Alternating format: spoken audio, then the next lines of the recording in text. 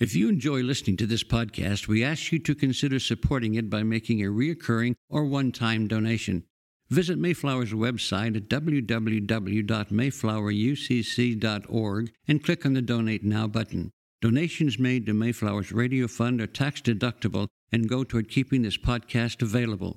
Thank you for your support.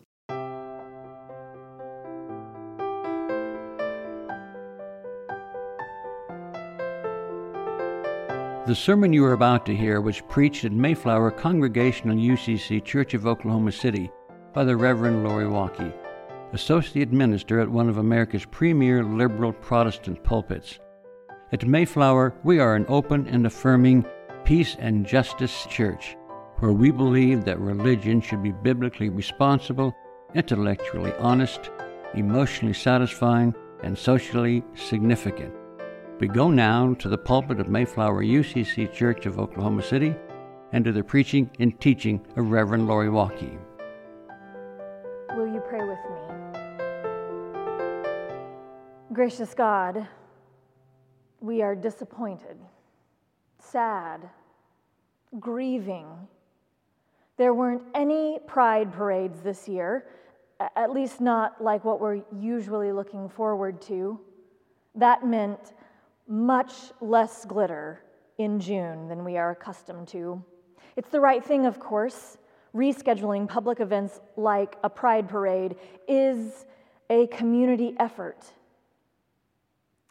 to say we're all in this together. The queer community is always good about protecting the vulnerable, in part because queer beloveds have less access to health care and insurance. The queer community knows how to respond even when political leadership is in denial or ignorant or actively making things worse.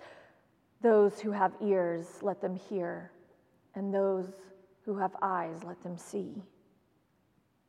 So we're drawing on the prayers of Pride past and meditating on the parable of the Pride Parade to remind us that we have much to learn about the kingdom of heaven.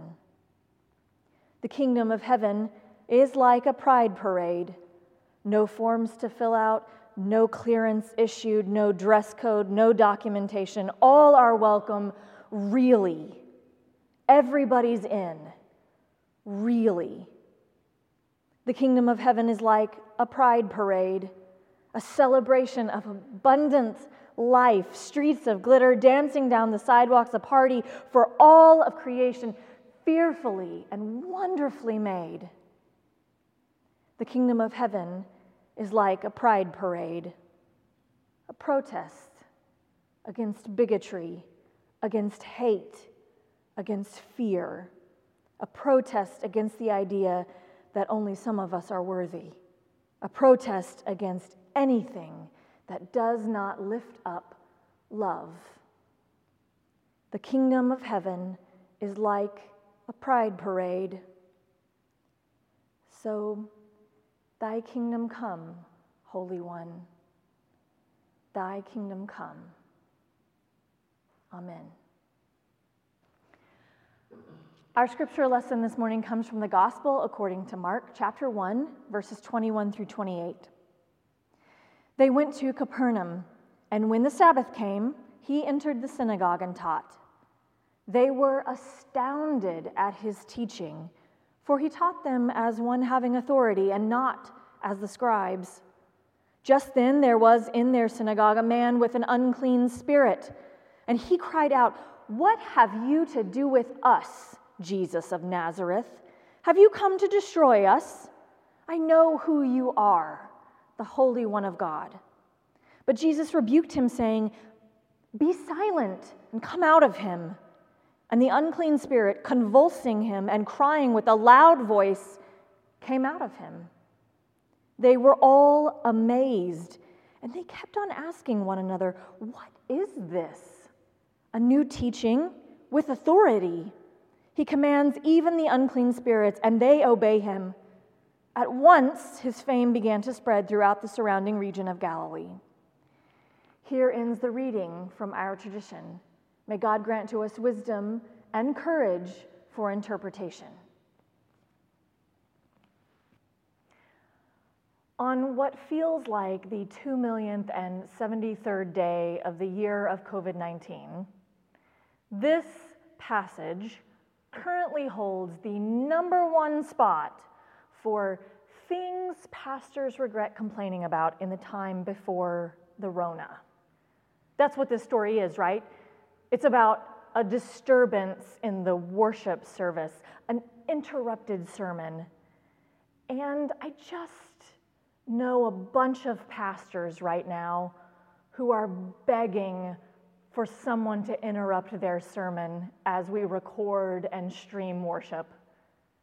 Our congregation has not met in person for worship since early March because of the pandemic. So these days, it's just me and Rick, the director of communications, and the camera in the sanctuary. No one is dropping hymnals. No one is loudly unwrapping candy. No one is blowing their nose or trying to clear their throat in a way that would register on the Richter scale. People think children are disruptive during church, but it's really the adults. Adults are so loud. I've never had a child's cell phone ring in the middle of a pastoral prayer and then again during the sermon. But adults, y'all, adults are the noisiest. And it's possible that's what Jesus thought as he was preaching and was interrupted that day in the synagogue. It really doesn't take much time in the pulpit to learn this, even though according to Mark, this is just the second sermon Jesus has preached. It's likely that he had already discovered how loud adults can be in church. The Gospel of Mark moves pretty quickly. Remember, we're only in the first chapter, but Jesus has already picked up some disciples. They immediately went to Capernaum, where the first thing Jesus did was go to church. And his mama must have been so proud. By verse 25, and that's just 25 verses into the first chapter of the entire Gospel, Jesus is asked to perform an exorcism. That escalated quickly. But before the exorcism, Jesus preached. We aren't given the sermon manuscript. The sermon was not recorded, not uploaded onto Vimeo, not available for download as a podcast. But it would be so great to know what Jesus said, like really great to know. After all, according to the text, it must have been really good. They were astounded at his teaching, for he taught them as one having authority and not as the scribes. It could have been the length that the people liked so much. If this sermon was based on Jesus' first sermon, it was probably brief. Jesus' first sermon was fewer than 20 words. It's in verse 15 of this same chapter of Mark. Now, after John was arrested, Jesus came to Galilee, proclaiming the good news of God and saying, here's the sermon, "The time is fulfilled and the kingdom of God has come near. Repent and believe in the good news." A sermon in less than 20 words. But don't get any ideas.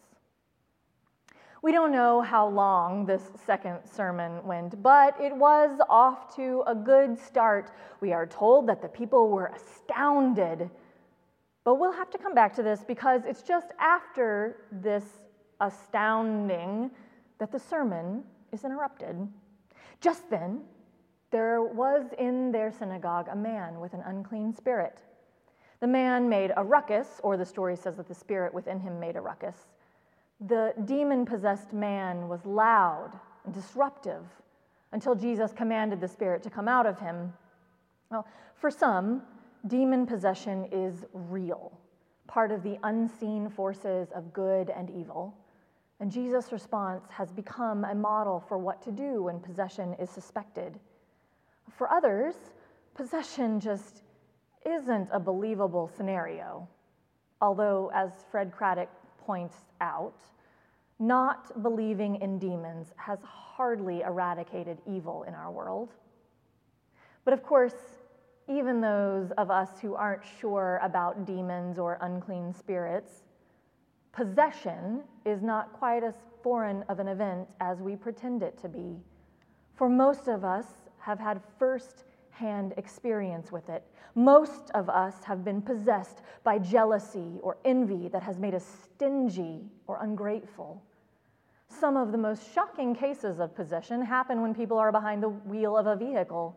Someone doesn't use their blinker or takes too long to make a turn, and all of a sudden we're speculating on the character of that person's mother, which we would never do under any other circumstances except that we have been possessed by the raw power of driving a car. It is often theorized that what was described as demon possession in the ancient world was really a mental health struggle or some other illness that had yet to be identified.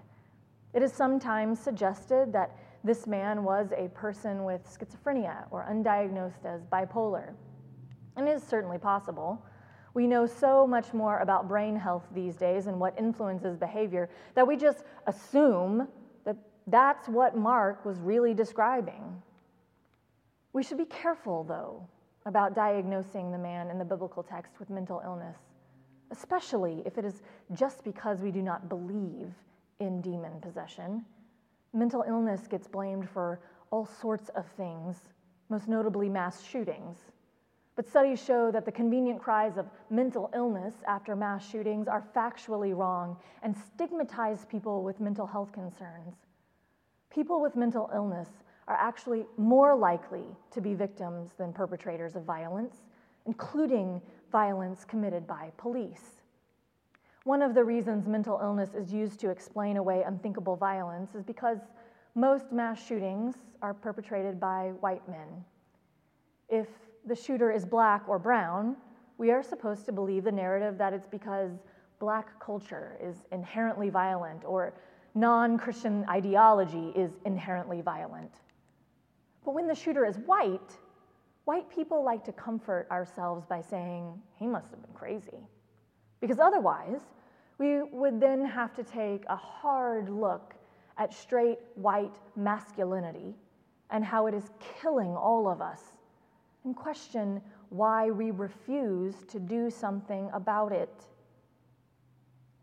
But back to when the sermon was interrupted. It was right after, immediately the text says, right after we are told that the people were astounded at his teaching. Astounded. Now, that is the word preachers want to hear from the congregation as we shake hands in the receiving line. Astounded. It sounds like it comes with fireworks, a pay raise, and a bigger steeple. No weary preaching from Jesus. No laborious preaching from Jesus. He astounded them. In the Greek, the word translated astounded is ekpleso. This is actually our cue that an exorcism is next.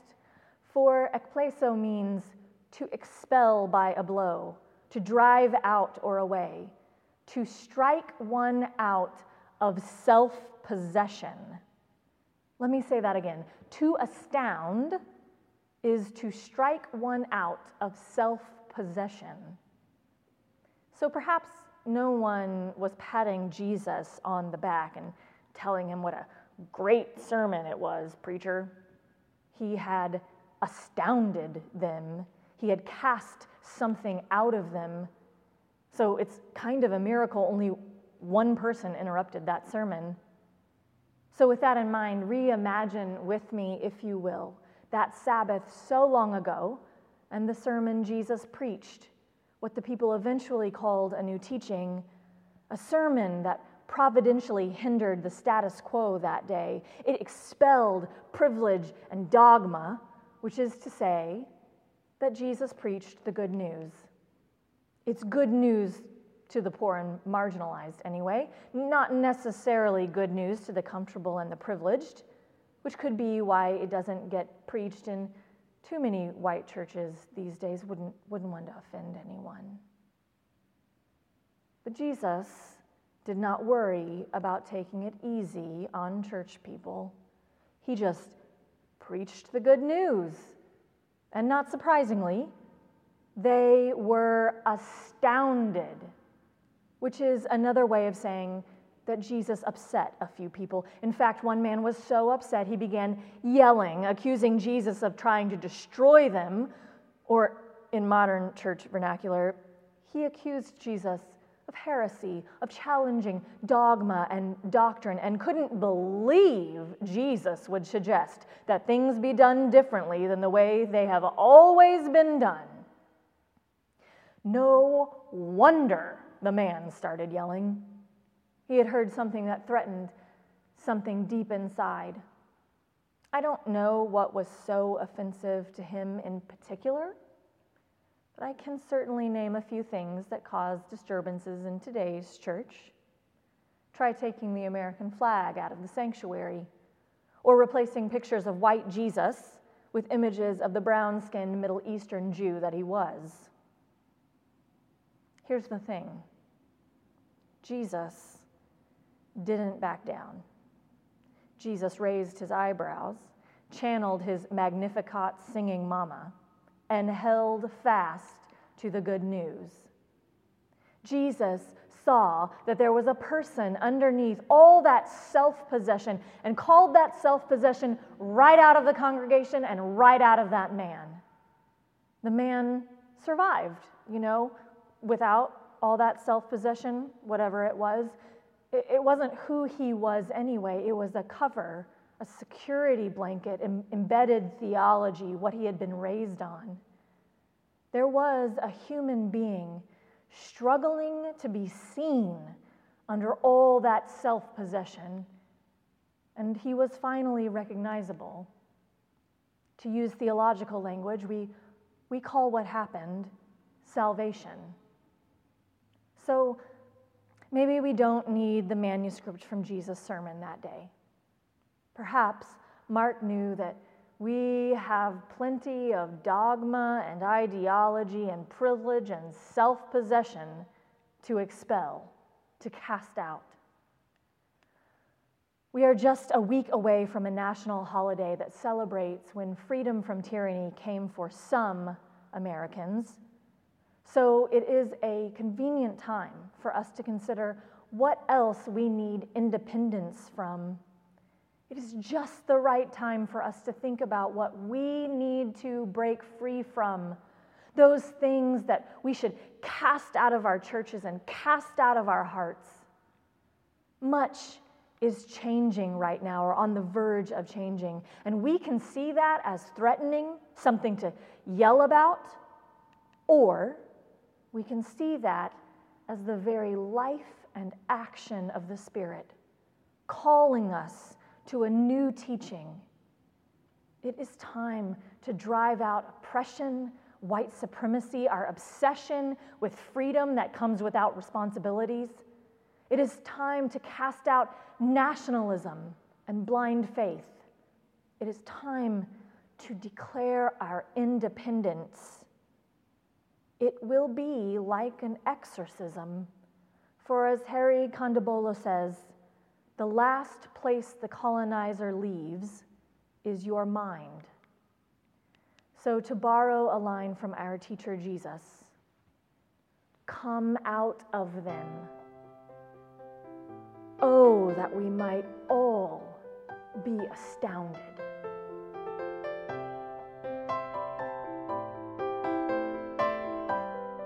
You've been listening to the preaching and teaching of Reverend Lori Walke, Associate Minister at Mayflower Congregational UCC Church of Oklahoma City. More information about the church can be found at mayflowerucc.org or by visiting Mayflower's Facebook page. Worship services are every Sunday at 9 and 11 a.m., with adult education classes at 10 a.m. Mayflower also has a full church school for children of all ages available during the 11 a.m. service. Mayflower is located on Northwest 63rd Street, 1 block west of Portland. Thank you for listening.